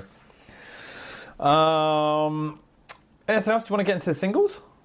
Get into the single. All right. Common People went to number 2 in June 95. The video. It's kind of iconic, right? So the actress is Sadie Frost. Apparently, you know how she dances next to... So they're kind of on this like lighted stage. There's people dancing in the background. Jarvis is doing his thing. I did not know that was Sadie Frost. Sadie Frost is next to... So she just started dancing. She improvised it all. So it's not it's not like she practiced or had a routine. She just did her thing to the music, which is really cute. The video features a homage to Eleanor Rigby sequence in the animated film Yellow Submarine. Eleanor Rigby. My mum doesn't let me play that song. Says it gives her the heebie-jeebies. And she's a Beatles fan. Why? Well, she doesn't like late... Look at all the lonely people. It's quite... look at them working. It's a little bit disturbing. What would your mum say if you started playing that? Oh, you don't want to know. I might do it at Christmas. I'll tell you what, I'll do it at Christmas, see what happens. I was hoping to get a mum impression out of you. I don't know actually what she would say. She'd come running through and turn it off, I reckon. But yeah. She'd just storm in as if you were like 17. Get out of my room! The club scenes were filmed inside Stepney's nightclub on Commercial Road in the East End of London. The nightclub still had its original decor, including a 1970s dance floor, and was described as a cultural icon when under the threat of demolition in 2007. The dance floor is awesome. It's just so old. It's like Saturday Night Fever type stuff, isn't it? Misshapes and Sorry for Ease and Whiz. Number 2 again. 7th of October 95. So Pulp playing this sort of bar club. There's a bunch of quite unique looking people in there. And then there's some bullies in there. So it's all about how the bullies start to make fun or pick on, and then you actually see Jarvis as a bully versus Jarvis Cocker as in Pulp. So it's actually pretty cool. Disco 2000, number 7 in December 95. The brilliant video. The video is of a boy and a girl preparing for a night out, and it has their thoughts about what they're going to do and prepare for the evening, and them getting ready, and then in the cab and all this sort of stuff, and then them meeting on the dance floor, and him thinking, then her thinking, and then they end up going home together. It's pretty cute. Something Changed, number 8, April 96. Very simple, nothing like the other videos. It's literally just the band are singing in some sort of dark lighting and the camera just revolves around them. Very different, very simple. You ready to get into the tracks? Yes. Go on, take us away. What do we got? Misshapes. Right. Great start to the album. Okay, happy with that? Yeah, very. Okay. Not a huge punch to the face. More like a slap. Yeah, it's definitely not a punch to the face. No, it's a slap though. I think it's a great song. It's a great song. Misshapes, mistakes, misfits. We'd like to go to town, but we can't risk it.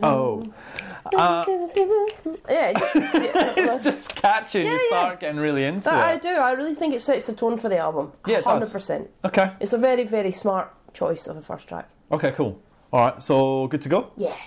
Misshapes. Just put your hands up, it's the rage, yeah. We want your homes, we want your lives, we want the things you won't allow us. We want used guns, we want used bombs, we use the one thing we've got more of. Back with Pencil Skirt. Hate it. Whoa, look at that. What happened? Gives me the creeps. Because it's so sleazy and it's so creepy in his voice and his breathing. Like, it makes me want to... Breathing? Because he breathes... And that whole thing, it's... Yeah, I know what you mean. Like, I just... Yeah, I know exactly. I what just you find it. I'll be around when he's not in town. I like that wee bit, but then Yeah, it just okay. gets all a bit. I can't. So I'll be around when he's not in town. Oh yeah, I'll show you how you're doing it wrong. I really love it when you tell me to stop. Oh, it's turning me on. Right. Do you know what this song is about? Can you take a guess? Cheating. It's pretty obvious. It's a bit weird. Now you can tell me some lies about the good times that you've had, but I've kissed your mother twice and now I'm working on your dad. Oh baby. It's really, when you read song meanings, it's a little bit out there. I always thought it was about someone having an affair. Yeah. And then someone really creepy starting to work on the whole family. Some think it's a song about a vibrator. Oh, That is not the response I thought I would get from you. maybe. But it actually does when you actually read into the lyrics, you know, and it talks about being taken out from the bed and it just sort of, you kind of go, oh Christ, is it? I had no idea. I think his voice and stuff, it just creeps me. He creeps me out. Okay. It's not so much what he says, it's the way he says it with this like, and then you go, whoa, because it makes me feel, oh God. I like the song, but it is, like you said, it's very weird. It's not unsettling like it is to you. I just think it's not unsettling, it's just creepy. So we're not And gonna. I don't want to play it if it creeps you out. Yeah, then. it creeps me. I hate it. But you're into Common People. Of course. Come on. Who isn't? It's a classic. Is this the best ever Britpop song? Obviously from your chart, people voted it is. Great summary by Roger Wilco. The grass is greener on the other side, or is it? This song is brilliant. It's about two people coming from opposite lifestyles and long to have what the other has. The rich girl wants to live a seemingly simpler, plebeian lifestyle, but according to Jarvis Cocker, she could call daddy and bail out anytime. The narrator doesn't have that luxury. He lives the life of a common person day in, day out. The speculation around this is that the girl in the song, Okay. I read this article in The Guardian, is allegedly a rich female student who he knew at the time, who was Danae Stratou, who's the wife of a Greek finance minister. No way! Apparently. Rumours. Comes from rumours, from a wealthy background. And she studied at Central St Martin's School of Art around the same time that Jarvis Cocker was there. So is it, or is it an urban myth? And you never really find out. No, you don't. So she was a student then, she's now, and she's very wealthy, and she studied at that St Martin's School where the song is based with him. So there's always been this thing if it's about her. Oh, right, okay. The writing is just... Oh, I love it. The This writing is just is because so it's a story, and it's you just follow the whole thing through, and you actually find yourself wondering what's going to happen, and then I don't know, I just love it. Like I took her to a supermarket. It's brilliant. I And don't then know they why, build but up, I had and it to just- start it somewhere. That's cool. I love it. Love it. Definitely playing Common People. Oh yeah, you never live like common people. You never do whatever common people do. Never fail like common people. You never watch your lives slide out of view. I Spy. It's my favourite on the album. What? Didn't see that coming. Yeah, I just was thinking this the other day. Wow. Yeah. Okay, I like the song. It's dark and twisted. I think it's about spying on rich folk and thinking about corrupting them. I really like it. I I love it. In fact, more than like it, love it. Why? What is it? I just think it's the... Yeah, it's like the... Na na. Na, na, na, na. Yeah, it's like the whole... It's a bit theatrical. Yeah, okay. I love it. Okay. It never used to be. It's kind of just changed. Yeah, okay. Maybe because, and this is, you've heard the hits. You know the hits. You've heard them a million true. times. Yeah, because it's not like I love... Because there's a song in this I really like that I don't normally think about until I hear the album and I go, oh, Same. I forgot There's how another good one this coming. Because my album. second favourite one's coming and it's not one of the big ones. Yeah, because you've heard them a million times. Because you've heard Sorted for Ease for Wiz and we've heard Disco 2000 and we'll get that next. But you never dislike them. No. But you just go, well, you're not my favourite now. Cool. So we'll play I Spy. Yeah.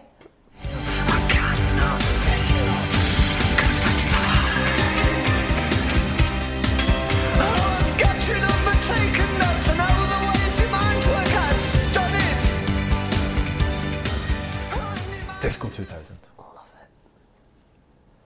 Love it. I've always thought that, and even when we It makes me smile. I don't know why. I think. I mean, it's sad. In the end, is 'cause sad. I know, yeah. So this is from Cameron Butler. This song is completely crushing. It's a classic story of how two people were so close together, but when the time to make plans and decisions in their lives, they went in opposite directions. Later, though, they come to talk to each other occasionally. I used to walk you home sometimes, but it meant nothing to you because you were so popular. Like, later he talks to her again and they agree to make a pact to meet up in the year 2000 at 2 o'clock by the fountain down the road. Sadly, she's gotten married and had a baby without ever realising his unrequited love for her. It could have been with him, but fate had different plans, leaving him to probable is that a word? Bachelordom? Yeah, bachelordom. I can't say it. For the rest of her life to do this, to do his sadness and yearning for Deborah. The song never states it, but the reference to the baby and what you doing Sunday, baby, may mean that Deborah and her husband have split and that a new beginning might start between the two. That's what I always think. It's very split. Some people think that yeah, some of them think, oh, that's good, and some of them go, nah, it's done, mate. You can't even bring your baby. Ooh, ooh, ooh, ooh, ooh, ooh. And she goes, yeah, no worries. And then he raises the child. That's what you think. That's what happens. That's what you think. Is that not what happens? But we've all had that. We've all had, love stories where we wonder what happened to the other person. But this is a happy ending. Okay, sure, it's a happy ending, Leslie. Because Deborah's broken up with her husband because he wasn't nice. In fact, I don't even think she was married. So what happened was, Deborah had a boyfriend, she got pregnant, she wasn't sure whether she was going to keep the baby or not. She decided to keep the baby, but that pressure split up that relationship. And so she's been in the doldrums because she's like, I don't know, and it's hard to find love now because I've got a kid and I can't get out.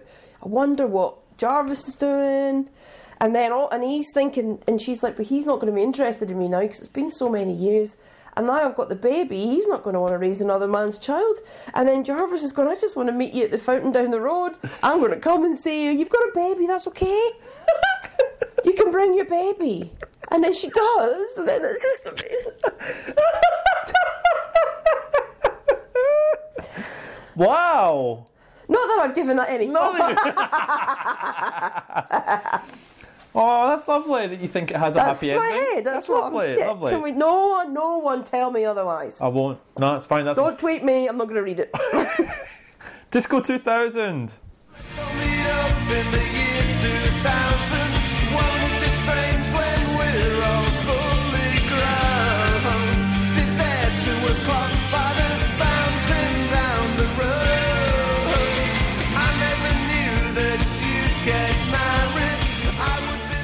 Live bed show. Good song.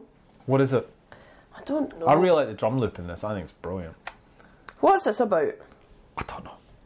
Because 1 minute I'm like, oh, like, is she doing like What's that? wee things? Is she, Like, she's doing wee things. no, like those people that make those videos, like live. What videos? Like people- Facebook? No, like you go, like people log on and then they're like, oh, can you take your top off? I don't know what you're talking about. Shut up, you just.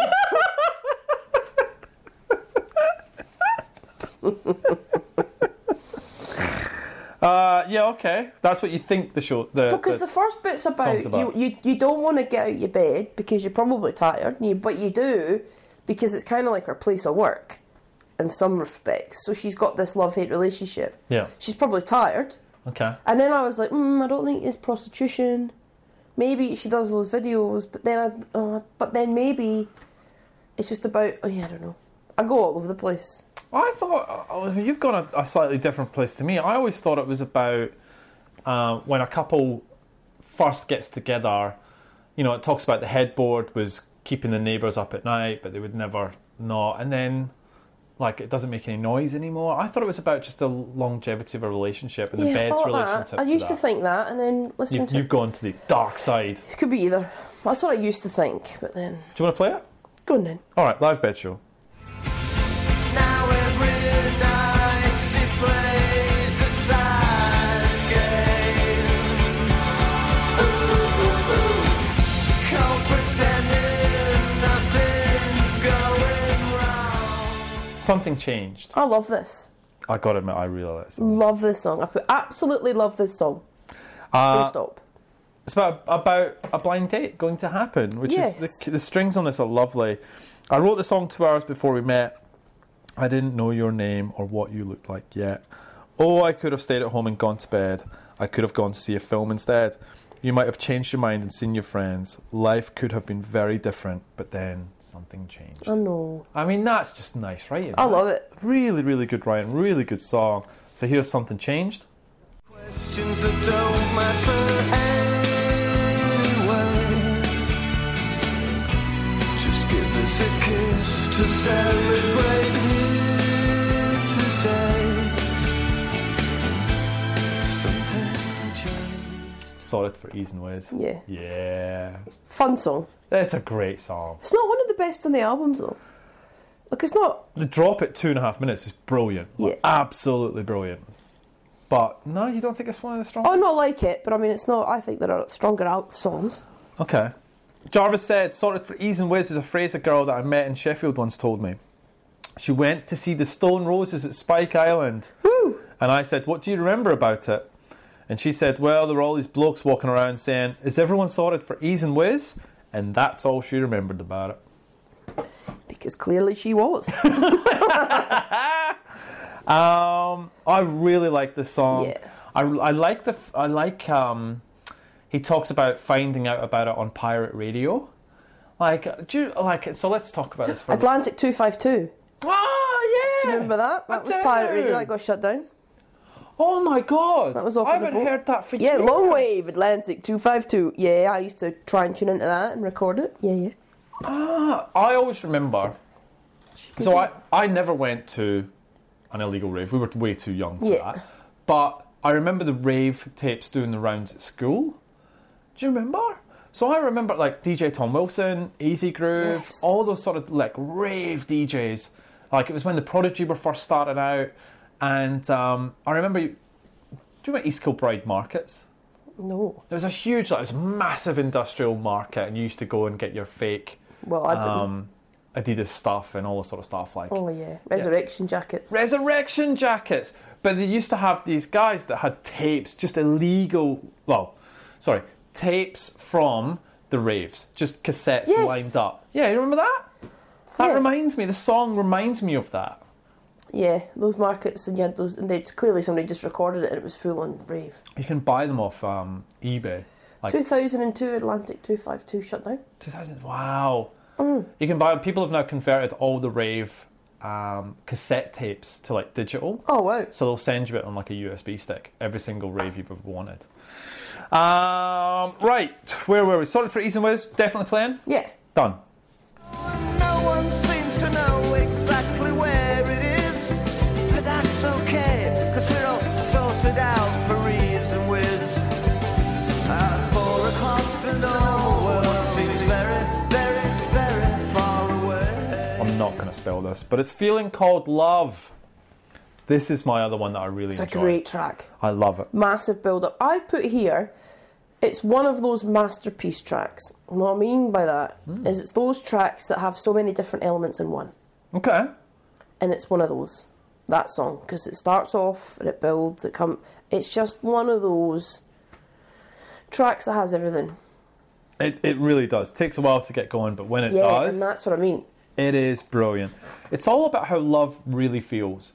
And Jarvis is a great writer, and this nails it. All right, so what do? I've got a slightly sick feel, because you get all these, like, you know, the typical, if you watch a movie, how people feel about love, and it's all rosy. When actually, you know, he talks about, you know, having a really a sick feeling in his stomach, like I'm standing on the top of a very high building. All this stuff that they tell you about in movies, but this isn't chocolate boxes and roses. It's dirtier than that. Like some small animal that only comes out at night, I see flashes of the shape of your breasts and the curve of your belly, and they may make He's me... obsessed with breasts. He really is. He says it a couple of times I know. in there. And they make me have to sit down and catch my breath. And How you know many what? songs does he say the word breast in? I reckon 3. I would say 3. Because I think he says it in Pencil Skirt. I think and he says it definitely in Disco 2000. He says it in that. I'm sure he says it in Underwear. Yeah, he does. He does because in one of the songs he talks about touching his first breast. Like, he just goes, And I'm not that dude. Takes me back to, you know. Good on you. Yeah. Were you listening to Pencil Skirt at the time? No. But he's right. You know, like when you're, you know, you are infatuated about someone, it's just the little things. You know, and you get this like feeling. It's not necessarily a great feeling because you realise, Not if they don't feel the same. Exactly. Feeling Cold Love is a brilliant song, definitely playing it. What is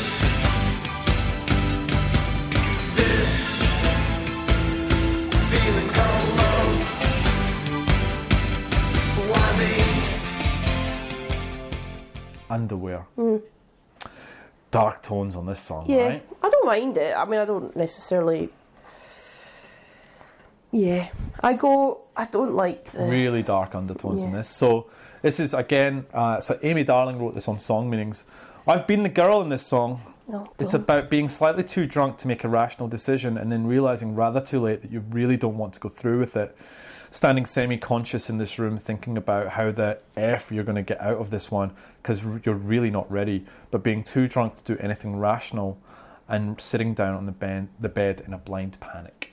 Because it's all about he's walking up the stairs, she's in the room, and then he's about to see her standing there semi-naked, and it's just... Oh. I can see it. You're doing that face again. It's making you creepy and uncomfortable. Yeah. So skip it. Yeah. Monday morning. Yeah, I like Monday morning. Do you? Yeah. Not like my favourite, but I don't mind it. I goes into that. I'm alright with it. Finally, a song I don't really like as much as the rest. It's still good. The chorus is good. The lyrics are just quite literal. Jarvis took a couple of years out before going to college, and it's about him signing on, eating TV dinners, and just feeling a bit lost. Oh, Do you want me to play Monday morning? I'm not fast. Well, let's not play it. Nah. Okay, cool. Bar Italia, the final song. You're shaking. What are you shaking your head at? It's not a good ending. What would you have ended with? Something called Feeling Called Love, maybe. Oh, no. That would be a hurrah as well, right? Yeah, Bar Italia, I put bad ending. Like, it's a shame because it's an album of such a mixed bag of songs in terms of styles. Some dark, some really upbeat, Yeah. some like that really build. Like, Yep. it's such a... For that reason, that's why it's such a masterpiece. This is an anticlimax for me. Oh, controversial. Okay. That's why. Wow. Because it doesn't have much of that, of any of that for me. It's a song about the day after being in complete pieces from a big night. We've all been there. It's not a hurrah, but I've put down that it's a fine way to end the album. It's not. It's not. Yeah, but Feeling Cold Love would be my hurrah, but nothing else is. You know what I mean? I wouldn't move anything else into this spot. Yeah, I just don't know if I'm expecting more, but I feel like it's an anticlimax. And Yeah. even today I listened to it again and yeah, it is an anticlimax. Oh, the lyrics are good. That's what you get from clubbing it. You can't go home and go to bed because it hasn't worn off yet. And now it's morning. There's only one place we can go. It's around the corner in Soho where other broken people go. Let's go. That's awesome, eh? That is They're awesome. really clever writing. So we will play Bar Italia to take us out of this episode. We're done. Done with the album. Reviews. I'm nervous. Not Cardinal. about reviews, but about what's You next. should be nervous about what's next. Oh, no. Cardinal Mark, 1 out of 5. I bought this album persuaded by the enthusiasm of a friend. It's awful. I'm sorry, but I hate it. I hate it passionately enough to write a review of it and give it the opposite negative viewpoint. I don't like Jarvis Cocker's singing and I hate the lyrics. Nerdy, geeky, self-loathing, teenage, uncertainty-dreamt, self-absorbed whining, which poses as sly social commentary. I picture a socially stunted individual wanking alone in his bed and I recoil from it. Oh. Well, that's the uncomfortable bit you talked about, And right? that's what does make me feel, it's gross. The breathy, perverted leering of pencil cut skirt, for example. As a listening experience, I find it impossible to enjoy. Same. Why didn't he just write poetry and become the Philip Larkin of his generation? So yeah, okay, he goes on, but we'll go next. P_Q 3 out of 5. Different Class isn't a bad album. Cocker is one of the best lyricists to come out of a Britpop, and there are enough good songs here to prevent me from taking it to my local music exchange. But it suffers from thinking it's much more intelligent and profound than it really is. I bought a Different Class to impress a girl that I liked, which is rarely a good idea. The girl herself disappeared from my life within a short few months, but luckily Different Class turned out to be half decent. She probably listened to Pencil Skirt and thought you were a dirty bastard. Let's do Grampus. Oh, where's he been? Where's Grampus been? 5 out of 5. Oh, no. Oh no, Grampus. Different Class is the quintessential Britpop album. An album that oozes Englishness from every groove. Yet paradoxically, its primary theme is that the most taboo subject of the English, sex. And not just your common or garden variety, but seamy, seedy, strange, voyeuristic and fetishistic sex, which even its English practitioners tend to be overly coy about. So why does it work? Well, without any detriment to the rest of the band, the foremost reason is the charismatic Jarvis Cocker. There is some unfathomable quality to his awkward, uncoordinated appearance which makes women want to protect him and men want to aspire to be him. Oh, dear. He goes on. Grampus goes on. Yeah. It's War and Peace. But basically, 5 out of 5 from Grampus. Yeah, good on you. He said, certainly remains one of my favourite albums from the Britpop era and of the 90s as a whole. Leslie, ratings. What did you give? What did I give? I reckon I would have given it a 7, 7.5. Nah, you gave it an 8. Ah! What do you think I gave it? 7.5 to 8. Well, you more than me, so 8.5? 9. 9. 9. 9. Would I hold to that? Yeah, probably. I wish I'd that... hold to an 8. I'm glad I gave an 8. Yeah, I wish that I had given it... Because I do like this album slightly more than you. I like Pulp slightly more than you. I wish I was hearing it for the first time again. Yeah, okay. You kind of, you've just heard it a bit, and some of the hits you've heard a bit too much. Speaking of which, number 8. But anyway, so what's happening with Pulp? Not much. Jarvis Cocker's got a really unusual website called jarviscocker.net. It's got nothing to sort of click on. It's really unusual. Are they touring? No. Is he touring? No. Right, number 8.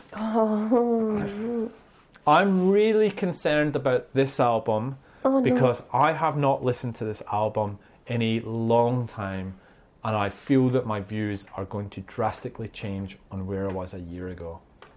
Good or bad? Bad. I don't know. I don't know. I've obviously rated Well, mine? it. No. I've rated it highly. Clearly. Obviously, clearly, we're here. But I sort of go, some of the songs on the album I just don't want to hear again. And that's what worries me about this album now. It is one of your favourites. If it's definitely maybe I'm going to punch you. It's the other one. What's the Story, Morning Glory? So what's the story? Number 8? Number 8.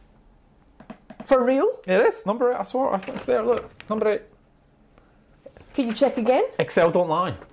I need to check it again. No, I'm not checking. Use a computer. It's my spreadsheet. You don't have it. You can't do it.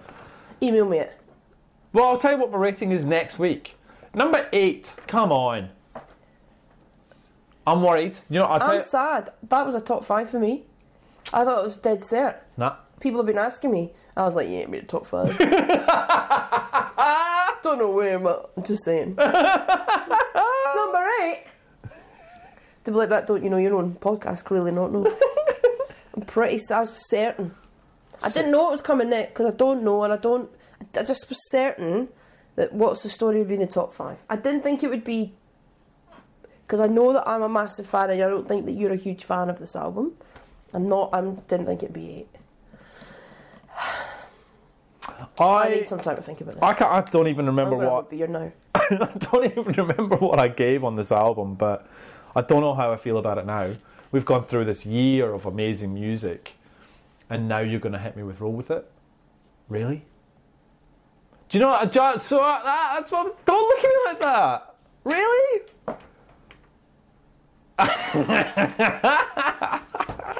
But I can't remember what your rating is either, so maybe you haven't rated it. 12. I mean, how is hello going to stand up now? It's not. It's good. How is, even some might say, I mean... That will. That will. Let's see how we do. Let's see how we do. Cast No Shadow. Great song. Great song. What's the Story, Morning Glory? All right. Champagne Supernova. Uh-huh. Don't Look Back in Anger. Don't- You're off your head, man! It made the top 10, Leslie. Come on, you've got to be happy with that. Because TerrorVision are immediately after.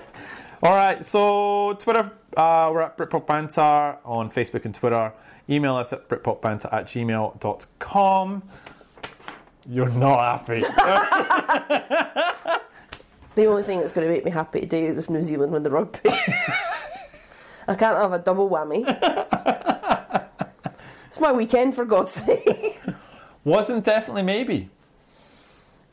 It better be in the top two. You're making me nervous now. I think I would have rated definitely maybe. I know I would have, because but I just, who knows with you, far out. So that better be. You're really struggling with this. I don't know what to do with It's been myself. alright for a while, but now you're not in control. Now you know how I feel about with the bloody homework. Well, suck it up. Right, done. Let's get out of here. Okay. I feel like I don't know what to do. I feel I don't know like what you've done. I don't know what to do with it. I don't know, I need to go and talk to someone or. just get a few beers in you. Oh, yeah. You know what you need to do? Let's see how you feel about it next week. Because I'm going to put it on right now. Oh, Because I've seriously? got to do my hair. And that's a process. So I'm going to put it on. Okay. Do you And that's want- either going to make me happy or angry. What does he know? Well, I'll be out here. I'm gone. I'm gone after this. All right. We'll see you next week, everyone. Bye. Bye. There's so